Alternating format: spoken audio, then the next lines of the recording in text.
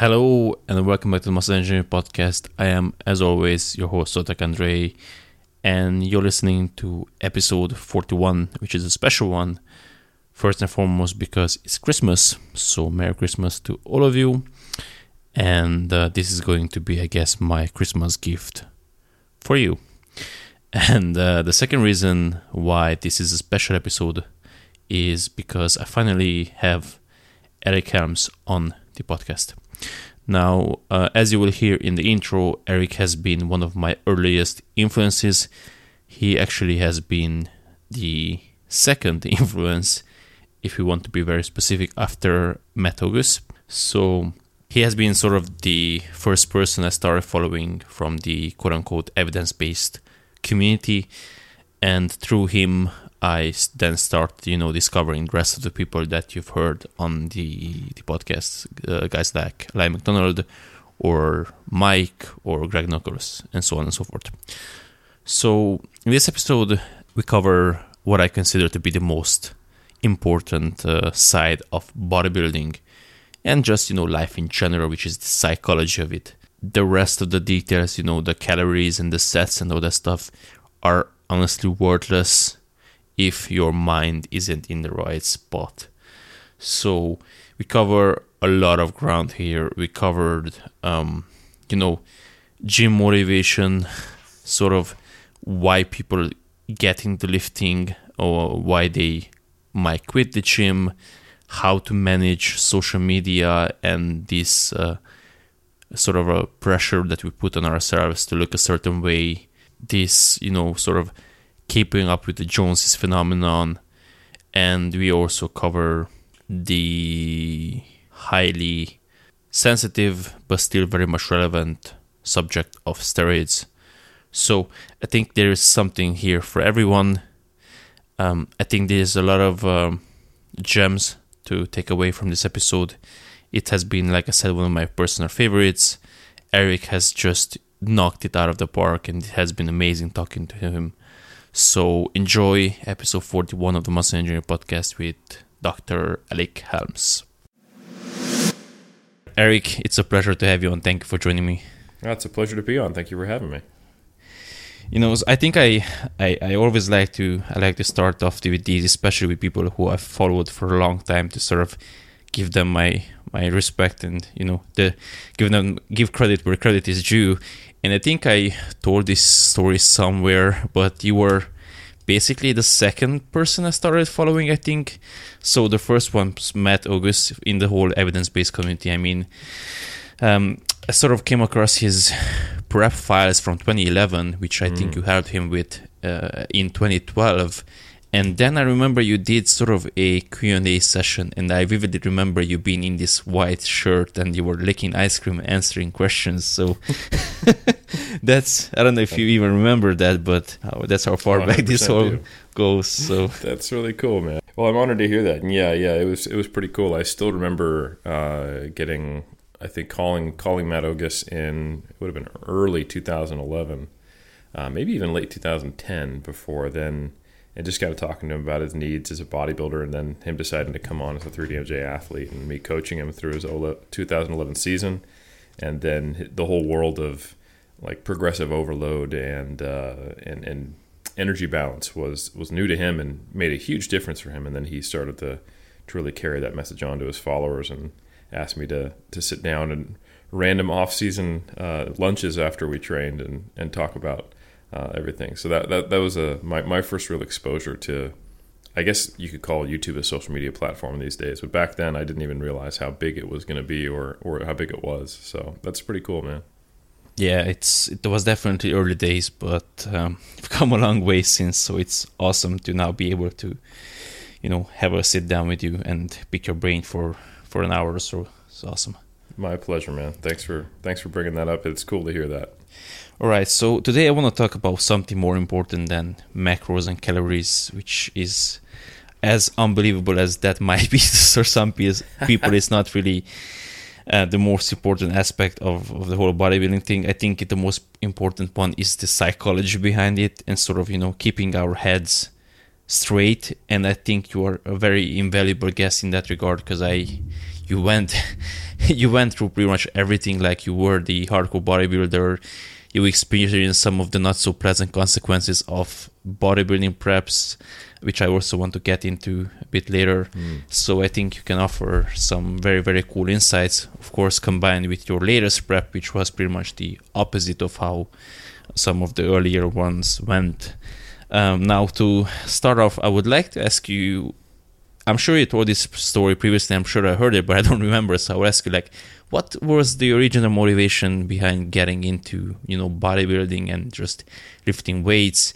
And I guess, to sort of tie this back into a more general topic, like, what do you think, or what do you notice the general reason why people start lifting weights is, and do you think that has shifted over the years, let's say from when you started lifting to maybe more like the current era, so to speak? So for me, it was about finding a little more control in my life. And I was towards the tail end of my Air Force enlistment. This was 2004. I got out in 2005. And I went through a pretty stressful time in my life. I was in a long-distance relationship, and I didn't have the ability to travel at that time because of the specific logistics of my assignment. And there was basically some red tape that said during this period of this assignment I couldn't take leave. And it was during a time period in that relationship where I really needed to go home, and I couldn't. And I needed some outlets for some relatively just rough stuff in my life and in the life of that relationship. And I didn't have an outlet. So fortunately, instead of turning long-term to more negative outlets, I hit up my buddy Patrick and said, "Hey man, I know you lift weights, you do the whole bodybuilding thing. Can you show me the ropes?" And I remember I was even playing with the idea of getting into boxing or something like that. So I didn't know what I wanted. I just wanted something hard, something challenging, and something that could be my thing. And I don't think I even was able to articulate it at that point. I just saw it as an outlet. And it started as a very obsessive and kind of almost masochistic kind of approach. And I liked that it was hard. I liked that it was painful because it gave me kind of that outlet. It was a catalyst for processing my emotions. I don't know how well I could have, like I said, articulated all that at the time, but the experience at the time was I needed an outlet, and I got bit by the iron bug, and there was no turning back. So that was my first exposure to it, and it changed from that over time. I think, like any relationship, whether it's with a person or a practice, your reasons and your whys will shift over time, and hopefully it's something that you realize you want to stick with, in this case being a potentially healthy behavior. So that's me. And then eventually it just became, whenever I think you mesh that experience with my personality, and my personality is one where when I find something that I enjoy, I go all in, and it becomes something I think about 24/7. I obsess about it, and if I was that way with video games, which was a problem. I was that way with pretty much anything in life that I really, really enjoyed. So it's probably no surprise now that I have my entire academic career isn't focusing on that. My actual career itself is focusing on that. As an athlete, I'm still very heavily involved, and it's also something that I think about as far as a way of finding meaning and expressing yourself in life. So anyway, that's that part of the question. The second part of the question, as to whether I think people still get into lifting for that reason, I think people still stick with lifting for the same reason. There's a reason why getting bitten by the iron bug is kind of a thing that people say. Because even if you come to it initially because you want to look better for the opposite sex, or because you have social pressure from Instagram to look better, like, that's social pressure hasn't changed in its root cause and that root feeling. It's been amplified, and the frequency of exposure has gone up on Instagram and social media, and maybe even the expectations have risen. But I don't think that's enough to sustain most people. shame and social pressure hasn't fixed the obesity epidemic yet. So I doubt it's going to make, people really stick with serious bodybuilding or weightlifting. And I think, so what initially gets you to lift weights and what makes you stay with it are two different things. Because I actually did start lifting weights. I took a weightlifting class my last year of high school, and I had a buddy in high school, I think either my junior or senior year when I was 16 or 17, who was a teenage phenom bodybuilder who I trained with, who lived in the same apartment complex as me. And we trained together for like a month, and I just didn't like it, So for me, I needed to have the experience of lifting weights at the time where I also needed an outlet to kind of really put its hooks in me.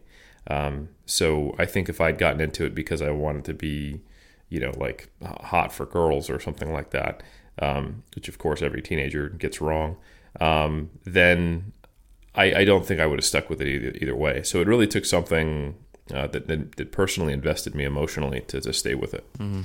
Very interesting. It's funny because I actually got into lifting sort of for a very similar reason. My first girlfriend actually dumped me in late 2010, I think. And sort of, early 2011, I sort of started lifting weights because I had this idea in my mind that she probably dumped me because I was chubby. And I told myself, listen, I will never ever feel this, like I won't ever split up with a girl and then wonder, was it because I was, too fat for her liking or something like that?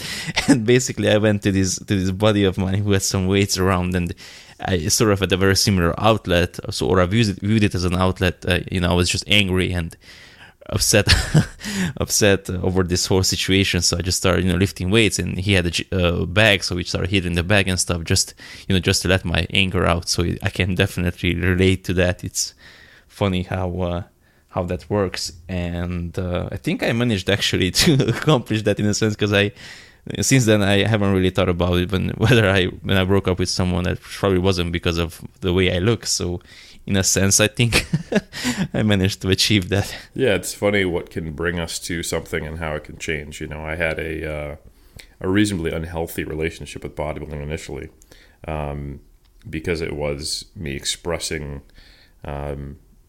dealing with some trauma in my life. But now it's something that I absolutely love, and it gives me balance and more focus and direction. So yeah, I totally understand. Since you brought up this topic, I wanted to ask your opinion about it. Like, why do you think that is that most people quit the gym after a couple of months, basically? Like, I work in a gym, so I know how that is. Like, I constantly see people who, they pay their monthly membership and see them maybe in the first week, and then they never show up again. Or perhaps they do show up for a month, then they disappear, then they start again next year, and so on. Like, I've known people for like 4 to 5 years who combined maybe have 6 months of actual training in those 4 to 5 years. Why do you think that is, and what differentiates the people who do stick with the gym from the people who don't? Yeah, it's so simple. They don't like it. That's really all it is. If someone doesn't enjoy training and they think they're supposed to do it to be healthy or to look a certain way or to not be something they dislike, which is the most common thing. Gyms normally advertise themselves like they do in dodgeball, like Globo Gym. Like, you're broken, come on in and get fixed, And that's not really a great motivator in and of itself. But more importantly, I just think people don't like it. And the people who stick with it like it. I have had a number of clients, friends, family, etc., come up to me and just shake their head and go, "You're just so disciplined. I can't imagine doing what you're doing." And my first thought is, I can't imagine not doing it. Like, this is my favorite part of the day, I've never successfully stayed on a 3-day per week training program, even if I thought it might be appropriate at a given time, just because I don't want to spend 4 out of 7 days out of the gym. So I'm almost always on a 4 to 6 day per week training program, and I've even played with training every day.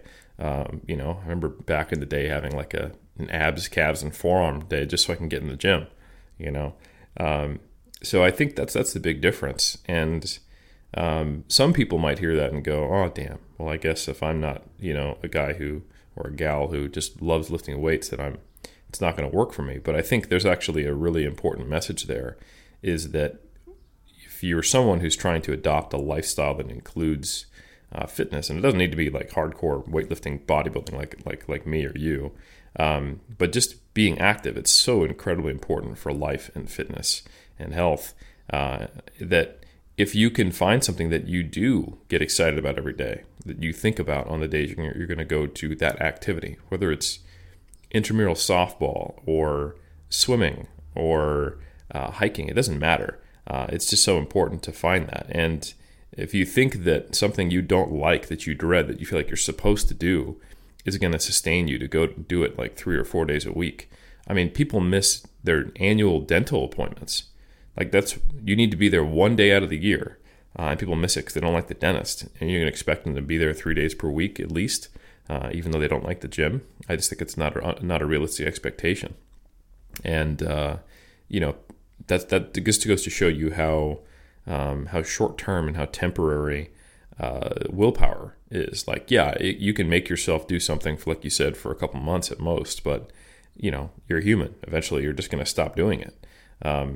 And some of that's the initial uncomfortability of developing a habit, but you're not going to develop a habit you really, really don't like at all. At least it needs to be neutral.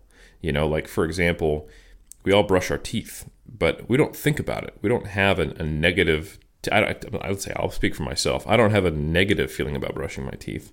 I don't like or dislike it. It's just something I do. And I guess you can get there with lifting, but it's really difficult as an adult when, you're not starting at 3 years old. So it becomes this, this habit that's just part of your life for forever.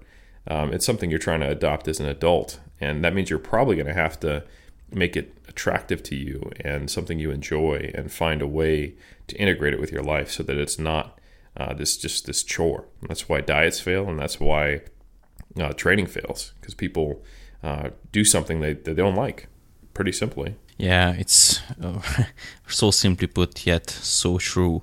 Now, I wonder, like, I remember initially, like, I'm not particularly gifted. I was not good at picking up exercises initially. I think that's why I would say so that makes me actually a pretty good trainer or coach, because I had to think, so much about each exercise or how to set up for a particular body part, and it was never something that just came to me naturally. So I initially sucked at it, and I was very weak. But I sort of had this idea in my mind that, listen, if I just quit now, then I won't end up looking any better, and I will not feel better about myself either. So I just, I kept going, and over time, it sort of this transformed into actually, starting to suck less and enjoying the whole process. Do you think that initial disdain or not liking the particular thing can be shifted over time? Because I personally think that a very big part or large part of it is simply people, I think, go into it with the wrong expectations, and perhaps, they don't really know what to do, and that also is a turn-off. And simply the way gyms are set up is not like a group class, or, not everyone are forced to hire a personal trainer who can work with them one-to-one. So they're sort of, left with asking other guys or girls, what they do. And that's pretty much how we started. Like, we just went to guys and just monkey see, monkey do. Basically, we just copied others and pick things up along the way. So do you think, or how much time do you think, let's ask it this way, how much time do you think someone should give this whole fitness or weightlifting thing before they decide that it's not for them? Yeah, I mean, that's a good point, is that initially, depending on what your expectations are, you might make gains that are faster, slower, or you don't feel like you're making any gains compared to what you expect. And I think that all depends on what brings you into it. I was reading muscle magazines with all the IFBB pros on the front. So I remember Berto and I talking, and this is after we'd actually, or we were at least prepping for our first show. I can't remember if we hadn't already done it, or maybe it was 2008 after it. And he told me, one day, like, and we knew we were going to stay natural, you're going to be 220 pounds on stage. And that seemed very reasonable to me. I'm 6 foot, and there are 6 foot natural bodybuilders who are 220 pounds on stage. They're just not going to be named Eric Helms. It's just not me. So I had even as before I realized what natural bodybuilding was, and even once I knew what natural bodybuilding was, I had unrealistic expectations from the start. But I was very, very motivated to work hard, and I did a number of dreamer bulks along the way, and I expected to get greater gains than I did. But even when I was not getting the gains I'd hoped for, I got enough progress that it was still motivating, and the idea of, okay, well, back to the drawing board was actually exciting for me. So I know for me, I gamified it in my head. Each time I couldn't get what I wanted, I saw it as, let me figure out what I need to do to actually make progress. And I think some people see it as a little too linear. Like, here's what I did. It didn't work. I don't like this. And I think in some ways, understanding the complexity and there's so much to learn is actually helpful in that way. Because when I had times where I couldn't just be stronger on a very simplistic or unnecessarily complicated, but I'll just say a beginner program, whatever I was doing at the time, when I couldn't make progress, I had the awareness to know that there were other things I could try. There's other ways to set it up, and there was almost an infinite number of programs, or I could eat more, I could try higher protein, or I could buy a supplement. I had all these options in front of me as ways to potentially get around this plateau. And I think that's a useful piece of knowledge. It can also be a little discouraging because there's so much out there. But the difference between me and someone who might quit, I think, was, if you're not doing it for reasons that have like intrinsic value and you're not actually enjoying it, you don't want to try other stuff. You just want to be like, would someone just tell me what to do? I just want the program that works. Like, that's just what I wanted. Like, what works, and I'll do it, But if you have no interest in trying to figure that out, trying to find it out, and if you don't enjoy that process of actually trying to figure yourself out and realizing that you're kind of this N of one organic machine that is genetically unique on the planet, and your environment and your mind, your psychology, all that interacts together, and that means that there's going to be a program right now that might work for you or doesn't. And then guess what? When you find a program that does work for you, as you adapt, it'll stop working for you, and now you're a different combination of things because you're an adaptive machine, and you got to find something else out, or fix a new problem, or keep looking inward and trying this whole process of self-discovery and then self-reinvention. So if that's not something that you can get hooked into, you're probably going to quit. So I think that's important, and so I think going into it and not knowing what to do and starting with monkey see, monkey do is actually really an important step of the way.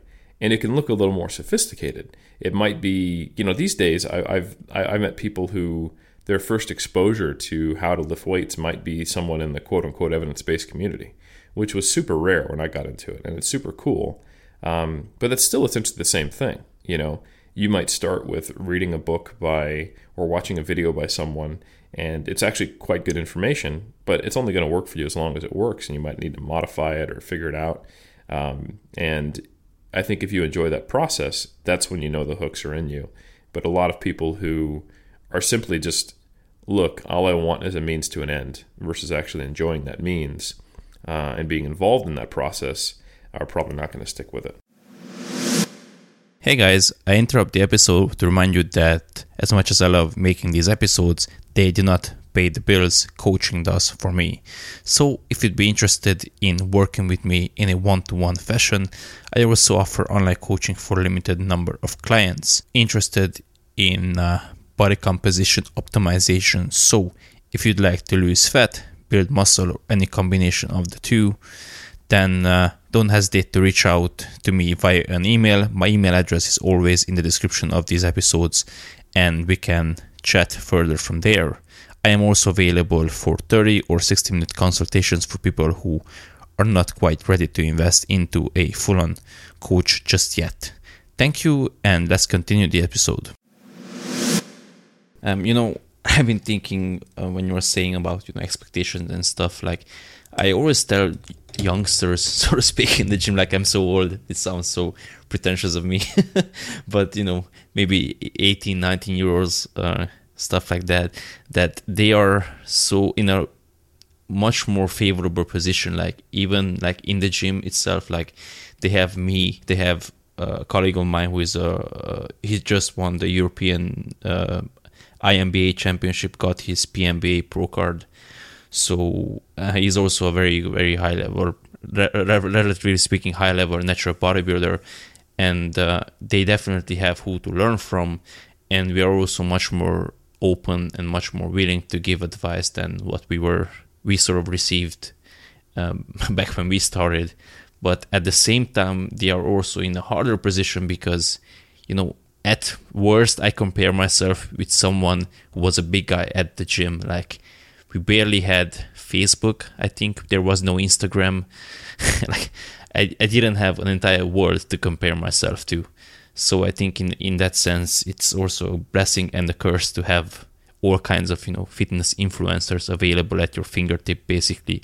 And you have an entire world to get inspired by, but also get sort of demotivated by, in a sense, because you get into this endless spiral of just, comparing yourself to others and feeling like you will never be good enough, basically. So you can sort of get into this paradigm, sort of in the whole, Instagram sphere or culture. Like, how should people think about this whole comparison thing? Where is the line? How do you view the line between being motivated or following others because you draw inspiration or motivation from them, and they push you to become a better version of yourself, versus feeling inadequate or feeling like I'm never going to look like my favorite Instagram celebrity? I think that's a really good question. And I think two things need to occur. You need to be self-aware and you need to be intentional.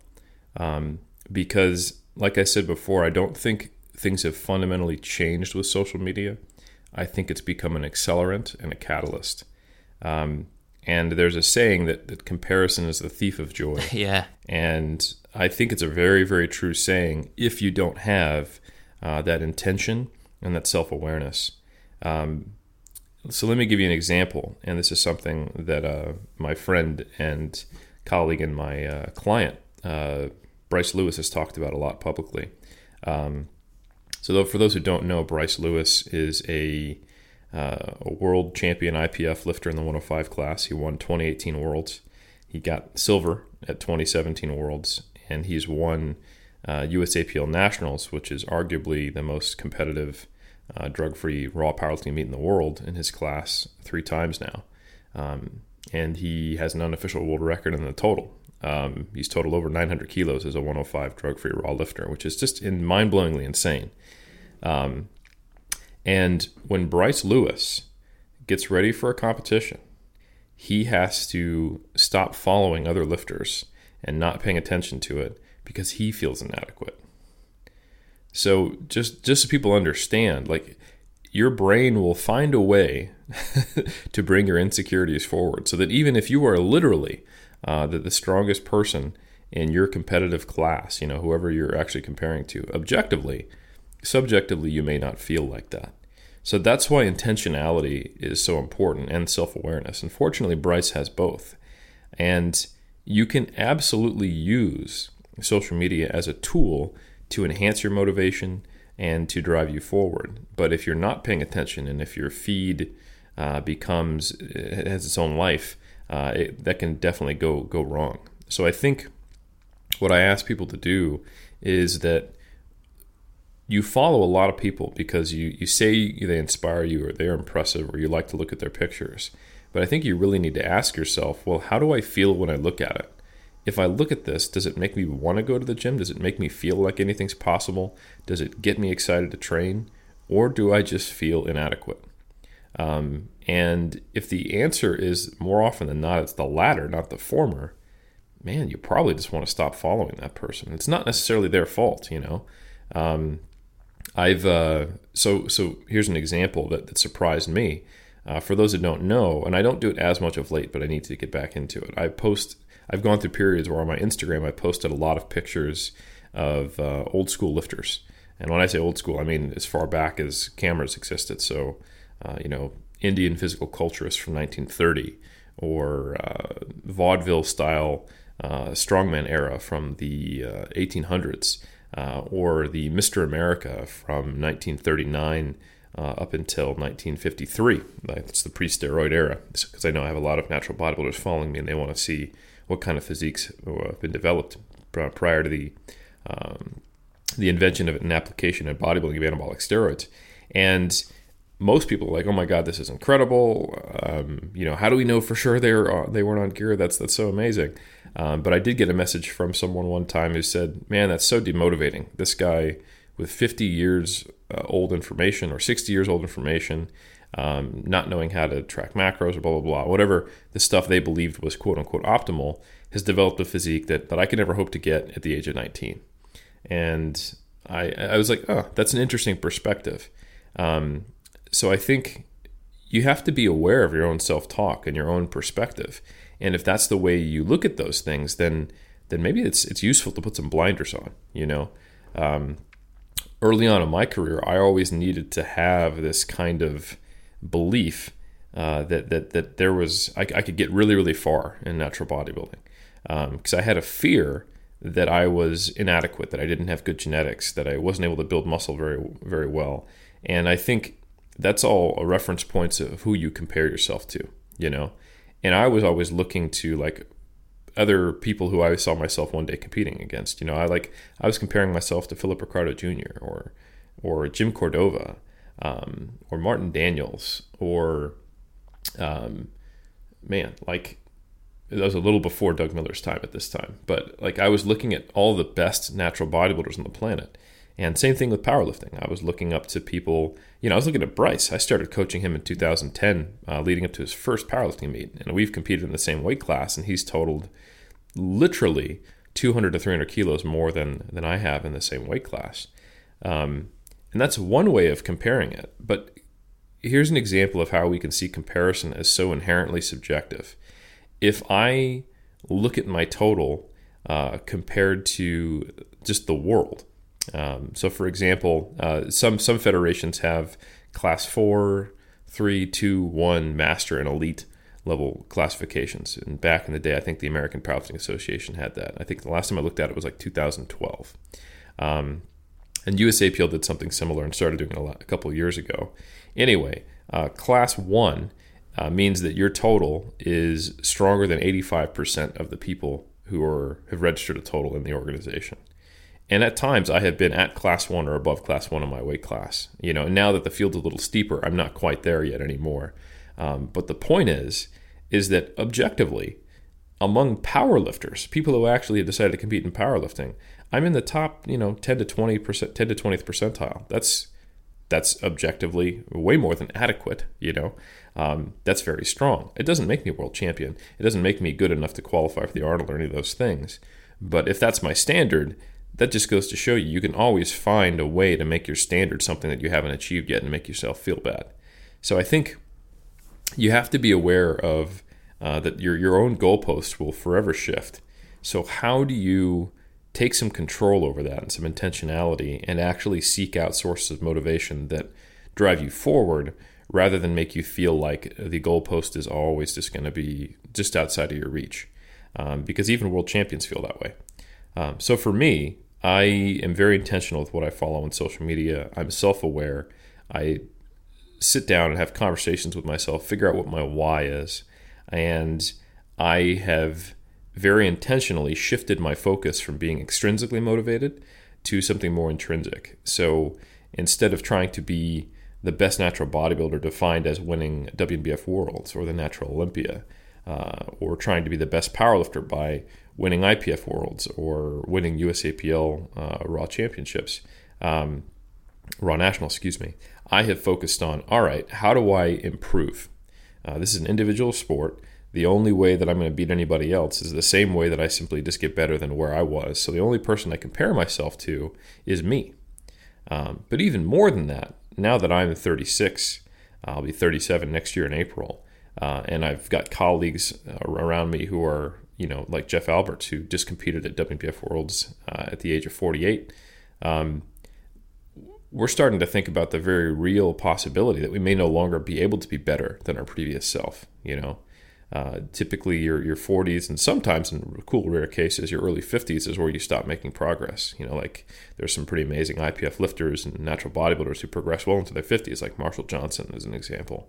But anyway, I don't know when my clock will be up and when I'm no longer making progress and I'm simply holding on to the strength or the physique I have and finding ways to make something a little bit better, like get a little bit leaner or pose a little bit better or get better color or maintain more muscle during the prep process or modify my technique because I can't necessarily put on more muscle mass or refine my neuromuscular patterns.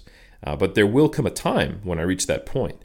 And I think just like someone who is purely trying to hunt for the gold medal or the first place can achieve burnout and look back and realize they spent 10 years working really hard, achieving amazing things, but didn't enjoy it because they didn't get a gold medal. I think that can start to happen even when you aren't focused on that. You're focused on beating yourself once you start trying to beat your age. And you see a lot of lifters who don't compete in the Masters 1 or Masters 2 class and they retire when they still might enjoy lifting and enjoy the competitive process if they could just reframe their perspective. So I think finding meaning in whatever you're doing, especially something healthy like lifting, that gives you all these secondary benefits, and that is a way for you to, like we talked about, it's an outlet for your emotional expression. I think you have to go through these stages of motivation, starting perhaps with, if you're an athlete, extrinsic motivation and validation and achieving something outside of you, to eventually trying to beat yourself, to eventually just enjoying the process and enjoying lifting for lifting's sake. And I'm fortunate that I've gotten there. I know for sure that I'll never not be lifting unless I have some kind of catastrophic injury that prevents me from doing it. And even then, I'll find a way to do something. But I think that is an evolution of motivation that each person needs to go through if they're going to be lifting for a lifetime. Yeah, I actually wanted to bring up that comparison, the Thief of Joy quote. I remember hearing it from Elon Musk on Joe Rogan's podcast like a year ago, I think it was, because I've seen some memes that it was a year ago already. It's one of my favorites, actually. And you're so right. Like we were discussing this with Abel, that listen, objectively speaking, like you said yourself, we, both Abel and I, like sort of, we are quote unquote bigger than most people. We are more muscular than most people, yet we still, compare ourselves with, like you said, the best of the best. Like we compare ourselves with others who are 6 feet tall, but who compete on the WMBF world stage, perhaps, who maybe have 10 kilos more muscle than we do. And since you mentioned something about age, I originally didn't want to bring this up, but now I have to ask you. I don't know if you've seen it. Eric Salazar posted something about, him being the product of, 17 years, however long he's been lifting. And Lal commented that, no, you have been the product of basically 3 to 5 years of lifting and then just sort of maintaining. And, Lyle has this very pessimistic view, which partially he's right, but also at the same time he isn't, that, you will put on the majority of your muscle in the first 3 years, maybe 5 if you're being generous, but then past that point you're pretty much just scraping around for more muscle. And he sort of has this pessimistic view of the situation, whereas Abel and I view it from the other point of view, which is that, yeah, that's just reality, but it is what it is. Now we just have to work that much harder. And yes, gains are going to slow down, but we can obviously still improve. Look at examples like Jeff, of course, is the best one, but others who are still improving beyond, obviously, those 3 to 5 years. So where do you think, or what is your opinion, or where do you lie on this continuum? Like, how should people view the situation? Because I guess Lyle was originally, his point was to not discourage lifters. Like he said that, for example, if a beginner comes to him, if he will tell him that, you will need 20 years to look at your favorite lifter, then that guy will probably just won't even bother. But if you tell him that, listen, you'll probably need 2 to 3 years to build a very, very good foundation, then that might be a bit more optimistic point of view. Yeah, I think most of these arguments online are typically people talking across each other. I know Eric, and he just got his IFBB Pro card, as a natural bodybuilder, which actually happens a fair amount in people who compete in like the bantam or the lightweight class, and then they never go on to compete in the IFBB Pro ranks. Or if they do, it's just for the experience. There's tons of people who are in those weight classes who wouldn't be there if they used anabolic steroids, and that's kind of the thing. And so anyway, the point being is that I think Eric is looking back and going, "Oh my God, I can't believe I achieved something that so few natural bodybuilders achieve, and it took me, 20 years to get to it." And that's a true statement, because whatever combination of learning, physical changes, and better approaches in the gym and in the kitchen allowed him to bring a physique to the stage that was good enough on that day to win, did include 20 years of learning. It didn't include 20 years of muscle building, but that's not the point, and that's not necessarily the way he's reflecting and looking back. So who's the audience? Who are you talking to? If Eric is talking to a young, up-and-coming person who wants to compete in bodybuilding and who wants to achieve the same heights, and maybe who has a similar genetic hand or is going to stay natural but potentially compete against those who are not, then yeah, they need to know that it's not a sure thing, and it might take you 20 years before you find the right combination of things that result in it. If someone comes up to Eric and they say, "Hey, I'd like to build some muscle. How do I get to a similar level of muscularity? I don't want to step on stage, but I really want to fill out my shirts better." And he goes, "It's going to take you 20 years of grinding." Then yeah, then I think that's probably where Lyle is coming from. So it just depends on who each one of them is talking to and what they're referring to. And I would say that yes, if you do everything right, and if you are not spending time off and on cutting or going on vacation, and you have an optimal training program for you and an optimal nutrition plan, and you are, doing everything perfectly under the sun, yeah, I think probably at the 5-year mark, you will have built 99% of the muscle mass you'll have. But I don't know many situations even when that's true. You could say, but what if you follow all the scientific principles? Like, well, these change. Like what we think is best is an evolutionary process. That's because it's exercise science. So, and the likelihood that you're going to not go on a mini cut somewhere along the way, or not get hurt, or not go on vacation, or not go through a breakup and then stop lifting weights for 6 months. I think the reality is that it takes people closer to maybe 10 years to build all their muscle from doing things in a not necessarily optimal fashion. Maybe competing early. Like for example, I got on stage for the first time in 2007. I started lifting weights in 2004. I certainly hadn't built all my muscle mass by that point. And then I went through, the disastrous process of dieting down for a show, which is actually the worst thing you can do for how much muscle you could have, short of not lifting weights anymore. You tank your testosterone, don't eat enough, mess up your sleep schedule, and then get a really unhealthy relationship with food in your body for a while that takes, another 6 months to recover from, right? So then I competed in 2009, then I competed in 2011. So when I was getting close to that point of maybe where on paper I could have built my most amount of muscle mass, I was competing every other year.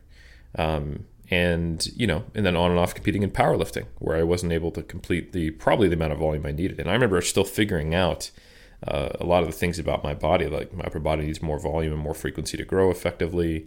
If I do low bar squats with a high frequency, it jacks up my hips. I had to get hip surgery in 2017. So, I mean, if you look back on my career, it's not that different from any other very, very, very serious lifter. There's a few injuries here and there. There might have been a surgery. There's some competition preps. There's some burnout. There's some, periods where things, because of the competition demands, are not ideal for competition, like in bodybuilding, et cetera, et cetera. So I think the reality is that there is no real optimal scenario where you gain those rates that we talk about to where you get there in 5 years. I think you can get close, but I think the reality is most people, even if they do everything right or most things right and objectively they use the best information they had at the time, we're probably looking at close to a decade before you max out your physique. But that's also not the question that was asked. When do you first start to look good, and have you put on a fair amount of muscle, and does your family start to go, oh wow, you're doing this weightlifting thing? They do that little curl motion at Thanksgiving. That happened to me within 6 months. I put on 15, 20 pounds of muscle in my first 6 months to a year, and that drastically changed my physique. And that is the largest change I saw and will ever see in my physique from a pure muscle building standpoint. And now, as far as the most drastic change visually, that's when you go through a contest prep, and that's actually losing fat and losing muscle. So it's not even the right conversation, and I can understand. I don't even think it's a continuum. I think it's two people talking about two different things, and then arguing, which, that's most arguments. So, and another way to look at it too is that if you have the perspective of a competitive athlete, putting on 1 pound or keeping 1 pound or getting 1% leaner in terms of body fat, that is an almost non-visible change when you're wearing street clothes and you're out in a meeting or you go to a party or when you're dating, so it doesn't matter. But when you're on stage competing, that can put you back 2 or 3 placings, And I think there's a thing in statistics called, and depending on which paradigm of statistical thought you're using, it's called different things, but it's, for example, a minimum clinical difference or the smallest worthwhile change. And these are basically, you subjectively set this amount, or you base it off the standard deviation of a given sample, and you decide what's the amount of change that matters. And it's context dependent. So, for example, if you're talking about how much do you need to reduce your 100-meter sprint time to place higher in the Olympics, my God, we're talking about less than 1/10 of a second, That's something that you can't even clock if you're doing hand timing with a fast person, and you need electronic timers to do, but might drop you a full medal count on the podium. And, I think that's something people forget, is that if you take like the top 5 sprinters in the world and you take their times at different points in the year and different peaking cycles, or just take a bad day for Usain Bolt and a good day for someone else, and you put them together, the medal count shifts around pretty consistently. And that is very different than saying, hey, how long would it take me to get really fast? The first time I ran on the track, I ran a 14-second 100 meters. How do I get down to sub 12, which for any all intents and purposes is fast. It's not a sub 10. That's a big difference. And then, making the final 10% improvement is going to be the difference from even getting to Olympic trials. You know what I'm saying? So, you're looking at smaller and smaller changes as you approach your peak potential. It's an asymptote. But those smaller and smaller changes are being compared against other people who are making smaller and smaller changes. So now they become big relative changes. And there's a lot of ways they can occur. So, for example, I remember Jeff, and he was doing a lot more things right than wrong when he was competing on his own before he hooked up with 3D Muscle Journey. He got on stage just under 160 pounds in 2009 when he got his pro card. And just now competing this year, he was close to 170. So did he put on 10 pounds of muscle? No, he kept 10 more pounds of muscle in the dieting process. So there's a lot more things that go into the end result. But it did take him years and years and years of learning and trial and error to figure out how to do that in his diet for that to exist. So if we're talking about the raw physiological process of maxing out anabolism in muscle cells, sure, 4 years of time and you have all the biggest muscles on the planet. But if we talk about being a human in life and trying to get to the peak potential of maxing out your physique naturally, we're probably realistically might be looking at 20 years in some cases. So they're two different answers, and I think you just need to know your audience. I chimed into the conversation and I sort of said the same thing, that whether the highest amount of muscle mass you can carry around versus your best look are very separate conversation. Like if we want the most amount of muscle mass, we're just bulk up to 30% body fat or whatever, and then we'll have the most amount of muscle mass per se on our frame, but that's not really going to help our aesthetic goals, so to speak. So like you said, it's just a different conversation. Absolutely. Okay, so moving on, the experience spectrum, so to speak. Let's say we did get past that stage where we have been bitten by the iron bug and now we do love lifting. What I noticed, especially with new lifters, especially with someone who, unfortunately, I know many people in person who have become sort of that way. Maybe they had some sort of emotional, or I don't want to call it mental issue, let's say, life issues that weren't really happy about, and then they found the gym, mostly women, and now that they found this outlet, they sort of went to this other extreme where the gym has become their temple and their existence, basically, and they are I wouldn't call them beginners, but basically women who have been lifting for a year, but they are 7 days a week at the gym, 2 hours per day. They only eat clean, in quotation marks, like their entire existence revolves around the gym. And I also know examples where a person like that, perhaps I'm thinking of someone right now, and she sort of got sick for a month or two and she lost, 10 pounds. And she basically went to depression, like, oh my God, I used to look that way and now I'm back at almost ground zero. And she was devastated. And, I think, again, this can be exaggerated by Instagram. And I don't know if you follow Stephanie Buttermore. Mm-hmm. So I haven't really been following her journey closely, but Abel has linked me to some of her posts. And I apologize in advance if I get the details wrong. But from what I gathered, what has happened is that she sort of maintained this artificially lean physique for years, and then basically just to, keep up this image that she felt like she had to maintain, of very lean, fit girl, #FitFem. And now she just became fed up, and she sort of went into how, she was constantly hungry and basically not necessarily starving, but basically underfed for years, and she was at a lower body fat level than her body would have wanted to settle at, and basically it was all for appearance's sake. And I think that's not uncommon. I would, if I had to guess, I would say that that's probably a higher percentage of the whole Instagram fitness community than we would like to admit.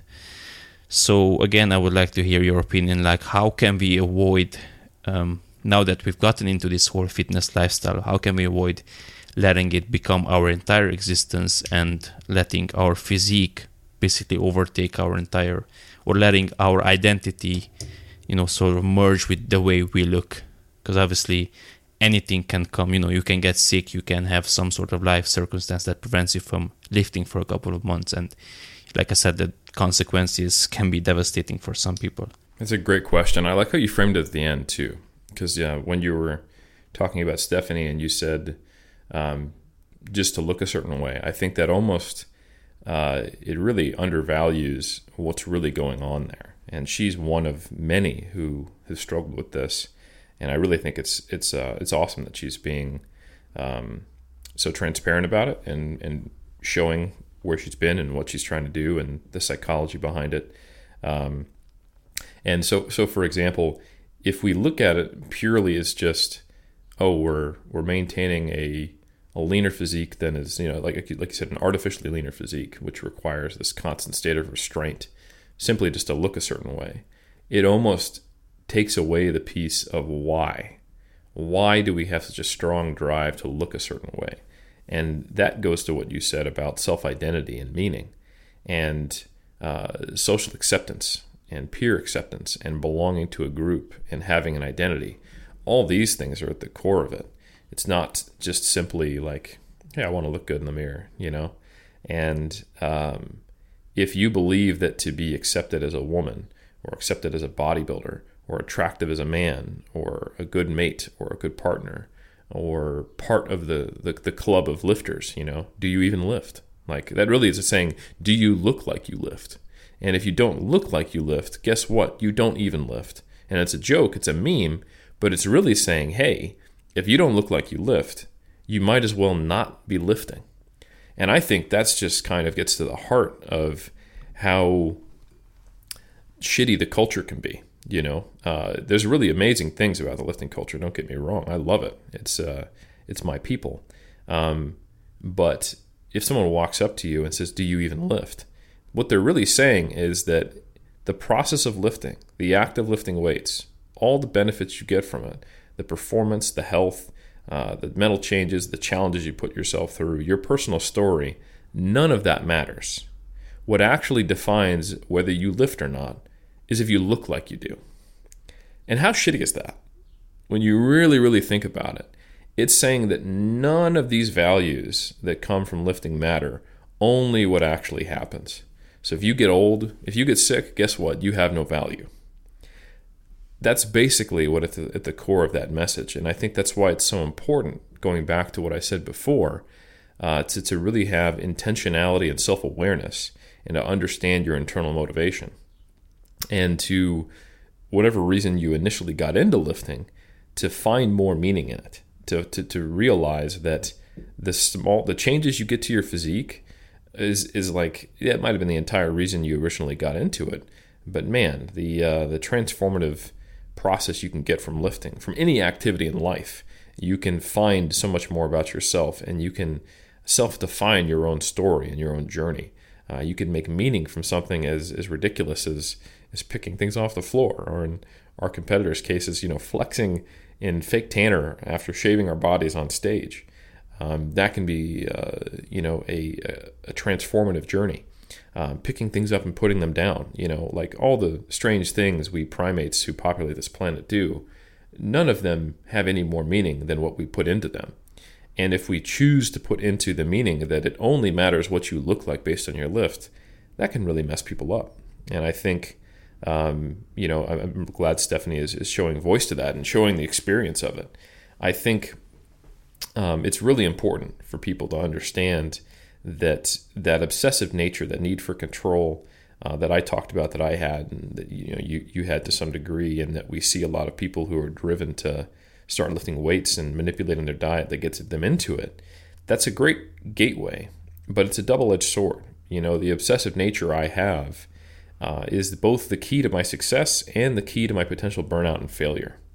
It's the reason why my wife had an ultimatum discussion with me after my first competitive season, saying, "Hey, this isn't healthy. You're not doing this in a way that's conducive to your long-term sanity." And I didn't sign up for this. And that was a big realization for me after my 2007 season, that, man, I took this way too far. I was crazy. And it's very difficult to see when you're in it, because when you have an obsessive nature and you think you're bending your entire will towards improving this one thing in your life, or this one aspect of you, probably because you're seeing it as your identity, then you think that all your effort and all your energy needs to go into it. And you forget that there's only so much objective energy that can go into something. There's only so many variables you can maximize. And when you start to then apply way more resources to something than can even be applied to it, it simply takes away other resources that could go to other aspects of your life. And the baby gets thrown out with the bathwater, if you will, proverbially. What more can you do than eating an appropriate diet, training hard for an appropriate amount of time, and getting in enough sleep? Being stressed and not being, a well-adjusted human, or trashing all of your social relationships so you don't have the support network of your colleagues, or finding a job that allows you to skip out every 3 hours to eat, that eventually gets you fired or won't get you a raise, so that it's harder to pay the bills, so you're more stressed out, that actually hurts your performance. All these things actually, from your obsession, become barriers. You end up messing up your own life and your own mental sanity, which ends up hurting your performance. I've seen a ton of competitors who go quote-unquote all in, and then they don't compete after their first or second season again because it's just too much. So one thing at 3D Muscle Journey that we really try to emphasize is that we're not here to maximize this season. We're here to give you the longest career possible, if you want it, in competitive physique or strength sport. And you have to take that you have to back up not just a few steps, but probably a few miles, and go, wait a minute, what's sustainable for me long term? What really gets me to where I want to go? What are my actual values? And do I have intrinsic value as a human? Do I have intrinsic value as Eric beyond just simply being a bodybuilder? And that might be how I'm self-identifying now. It might be a part of me, but it's not me. I existed before I started bodybuilding, and all of my personality characteristics might lead me to be a great member of this tribe of bodybuilders or physique athletes or what have you, recreational or competitive. That might be some really important, cool things, but it doesn't fundamentally change me from being Eric, who has intrinsic value, to now Eric, who only has value as a bodybuilder. And I do think when it becomes part of your identity, that is when there is more risk. Because if you get hurt, you're not only just losing your ability to participate in your sport of choice or something you really enjoy, you're losing you. And I think that can make some really poor decisions. That can lead to some true existential crises. And there's a lot of research out there on what's called athletic identity, when it looks at basically forced retirement in athletes and how do they cope. If you see yourself primarily as a football player and you blow out your ACL and you can no longer play football, then what does that mean about you? Who are you? And that's a question that's really important to ask.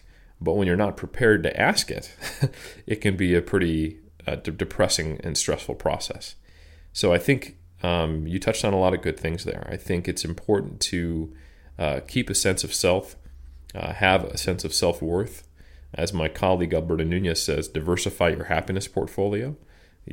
Do more things in life that, like if you don't limit yourself to just being you as a lifter. Like if that's what you love, great. Like for example, that's just my everything. But I have it as a coach, I have it as an academic, I have it as an athlete in like 4 different sports. I have a community that I've built from it. If I was paralyzed tomorrow, I would still be able to be engaged with the Iron community as a coach, as a thinker, and I would still find meaning in life and love it, even though all my muscle would atrophy away. I would still be someone who is part of the Iron game.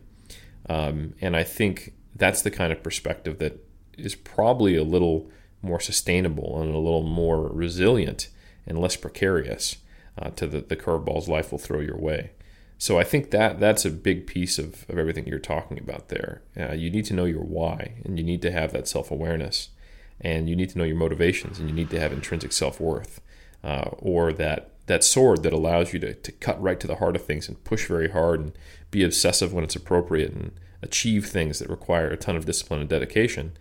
It will be double-edged, and it will cut you on the backswing. Yeah, so many good points, and I feel like we could talk for another 3 hours and still barely scratch the surface on this.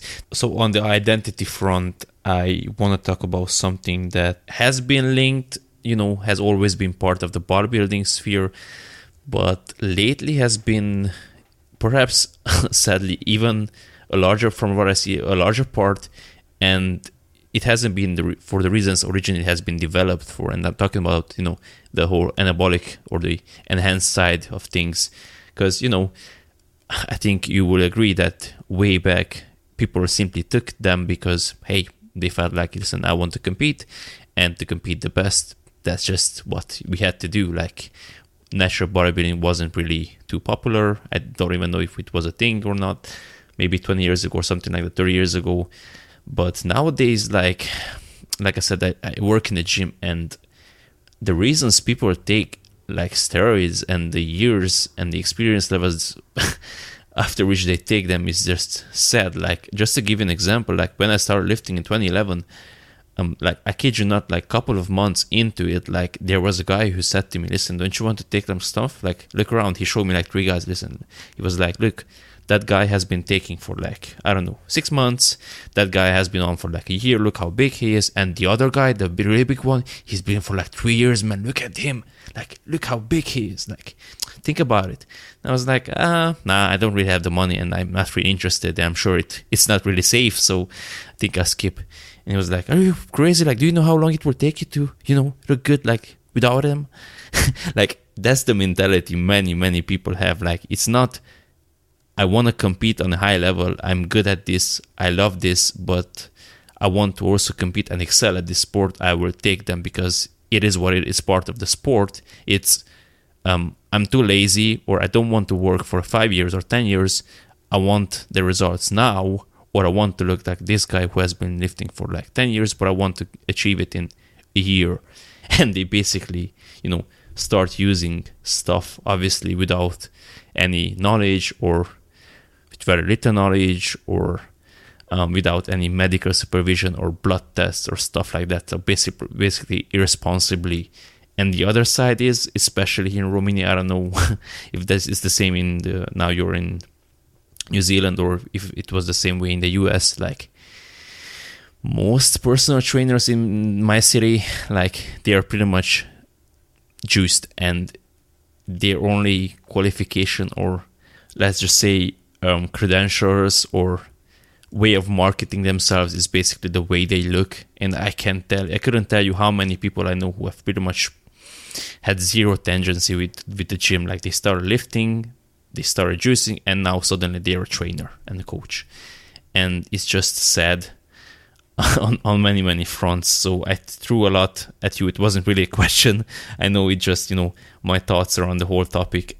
Just let me know if you agree, if you've seen the same you had the same experience, if you think that it's the same over there, or it's just really a Romanian or European thing, because I know it's not just Romania, but it might be just a European thing. What do you think about this? Well, it's definitely going to be different in different cultures, and different regulation and different costs. But I think even if it's a lot less prominent, that exact description you gave in other countries, you will still find those same pockets and gyms and motivations. And so, like for example, I think there's a ton of trainers in New Zealand and the United States who are not using anabolic steroids, like the entire yoga community, a lot of them are certified trainers, group exercise trainers, et cetera, et cetera, et cetera. So yeah, whether we're talking about personal trainers in the weightlifting community, whether we're talking about gyms that cater to group X classes or lifters, whether we're talking about countries where it's illegal or not, it's very, very rare in certain parts of Europe, like Scandinavia, the Scandinavian countries. It's really rare to find people who use anabolic steroids. And in some cases, the gym can actually do testing of its members randomly. And the cultures are very anti-drug, and others, they're very accepting. Some countries it's illegal. Some countries it's illegal to sell but legal to take. Some countries you can walk down the street, and I've done a lot of traveling. People just will look at you, see that you lift, and a pharmacy person out front will be like, "Hey, would you like some?" and just rattle off a bunch of different anabolic steroids at you. And sometimes you can walk into a place without a prescription and just get it, or if you know the right person, it's very easy. In other places, it's quite difficult. You need to know the right connect, and the punishments are quite severe, et cetera, et cetera, et cetera. So it does change. It's very different country to country, community to community. But I think one thing that's really important to remember is, just like someone who is entirely focused on the outcome for lifting and doesn't really enjoy it, who's natural, is probably not going to stick with it. The same can be said if you're on anabolic steroids. I can't tell you how many people I've met who, you wouldn't know they're on anabolic steroids if they didn't tell you, because they aren't putting in the kind of effort that would even get them good natural gains. But 10 years from now, I highly doubt they're going to be doing it. They're going to find something else, and probably for their betterment.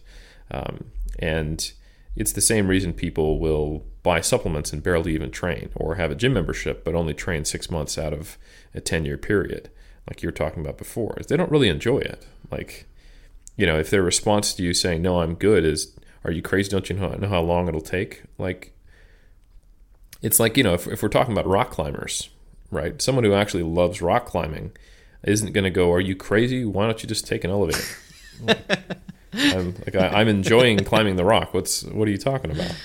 So I think that the difference, and not to say that everyone who takes anabolic steroids doesn't actually like lifting.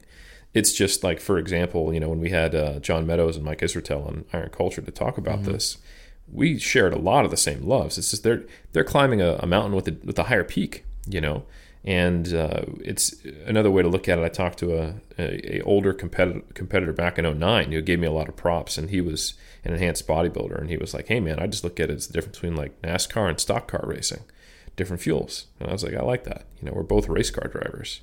But yeah, there's a lot of people who take anabolic steroids for the same reasons they would take, CBD oil or buy a waist trainer or something like that. It's a quick fix. It happens to be an effective quick fix, but it's also a drug. It has side effects, and if done incorrectly, it can cause acute or even long-term side effects, and it can have neurological effects. It can, depending on what you're taking and the dosage, it can put you at a greater risk of having, heart issues or metabolic issues. So yeah, it's definitely not something to do casually, but a lot of people do it.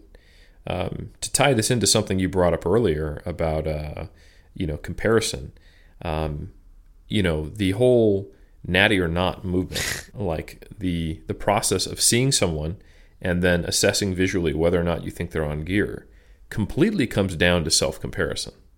Like you assess, well, not you. Most people will make that knee-jerk reaction of whether or not they think someone visually is on gear or not, based on whether they think it's possible for them to accomplish it. Yeah. That's really what it comes down to, and it goes right back to Instagram. If you're looking at a picture, does this person actually inspire you, or do their posts demotivate you? And when you have the easy out of saying, "Oh, they're on gear," it's a sidestep to being demotivated. And that was why that person messaged me about the people from before anabolic steroids were around. They were demotivated because that wasn't an out, or at least it was part of it.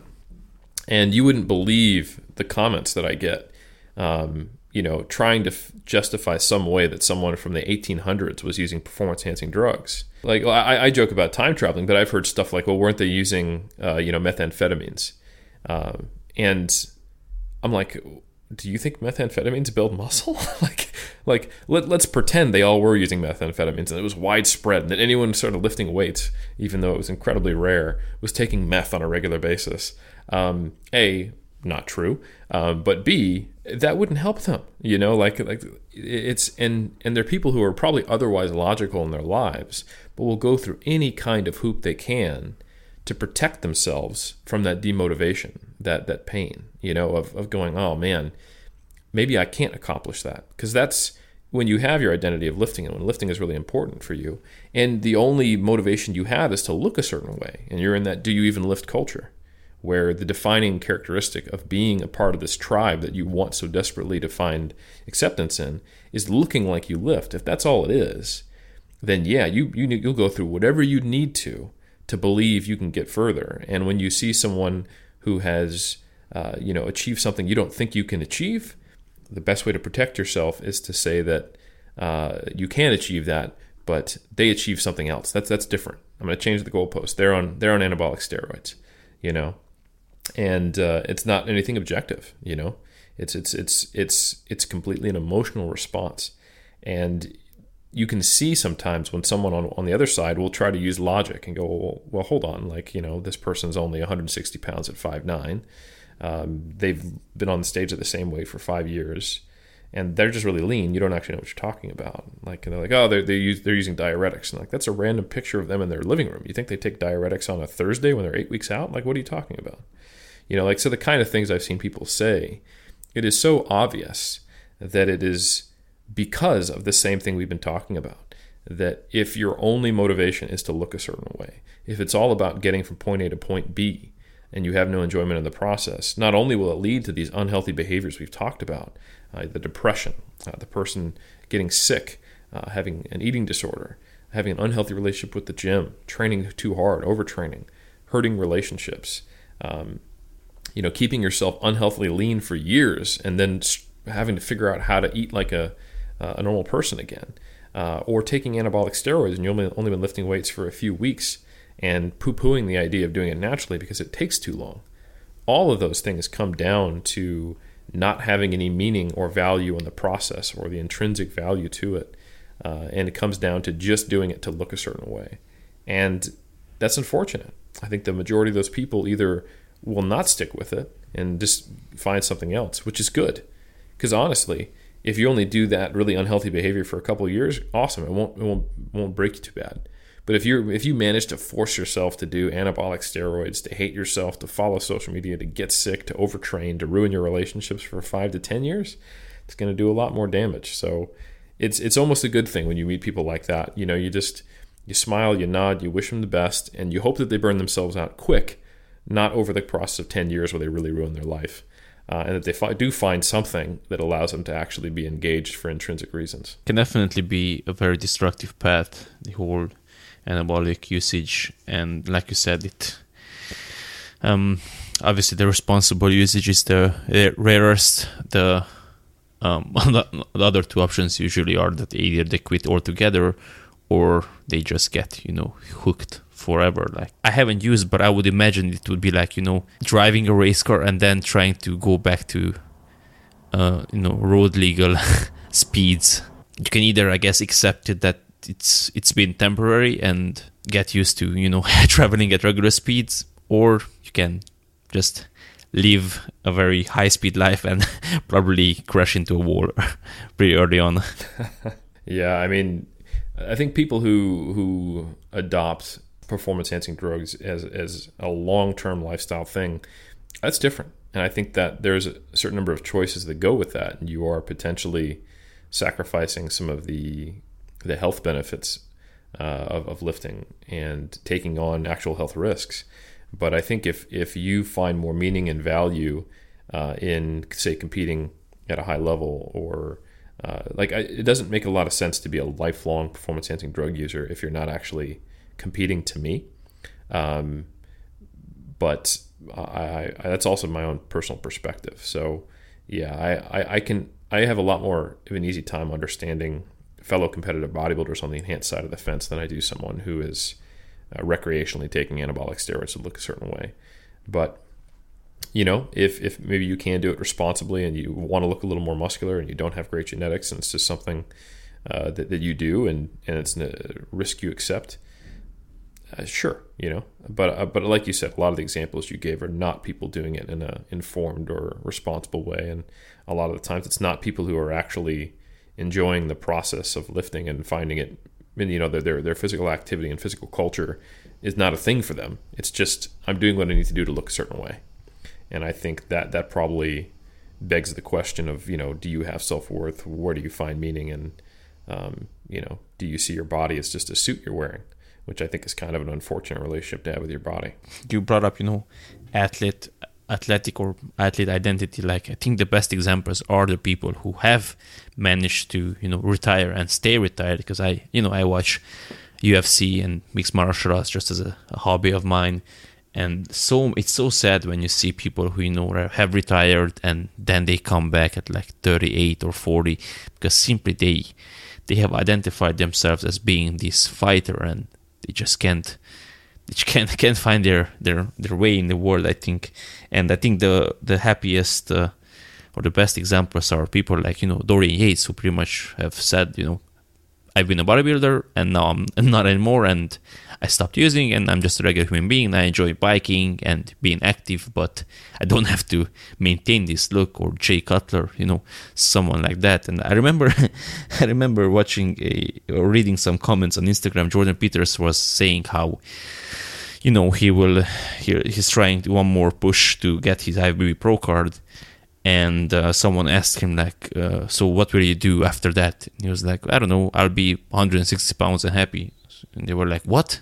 It was like, why the hell am I supposed to maintain like 300 pounds if I'm not competing? Like, what's the point? I'm just pretty much every single day, I'm just shortening my lifespan for something that I'm not really pursuing anymore. I mean, what's the point? Like, it's just a means to an end. And once that end has been fulfilled, then I just go back to being a regular human being and just lift weights for the pleasure of lifting weights. Yeah, I do feel there are some, even for the competitors, like we're talking about, who have a similar mindset to me and do this for a deeper meaning. There is unfortunately probably a shorter career span if you're enhanced and trying to compete at the highest level. Trying to do what is required to be a Ronnie Coleman or a Jay Cutler or any of these Olympians, it takes more out of your body. And and it's rare to see someone who's competitive in their 40s on the Olympia stage. There are obviously exceptions like Dexter Jackson. Hats off, man, it's amazing. But you will see a ton of people in their 40s. I was just at WNBF Worlds in New York, and man, it's rare to see someone on the world stage in the pros who isn't at least 30. They're out there for sure, but man, like the 30 to 50 is the prime age for competitive natural bodybuilders to be on stage. And I can think of a ton of examples of very high-level natural bodybuilders who are still just as competitive, even approaching 50, which is pretty neat. And I think that's, yeah, I mean, I like that. I see myself probably competing in iron sports until I physically can't, but never stop lifting until I, physically can't or don't exist. And but yeah, for sure, it's a different ball game when you are using copious amounts of anabolics. That's for sure. All right, so that was episode 41 of the Muscle Engineer podcast with Eric Helms. Hope you enjoyed it. I hope you find it valuable. I hope you were able to take away some gems or nuggets of wisdom and that you will be able to implement into your own life and training.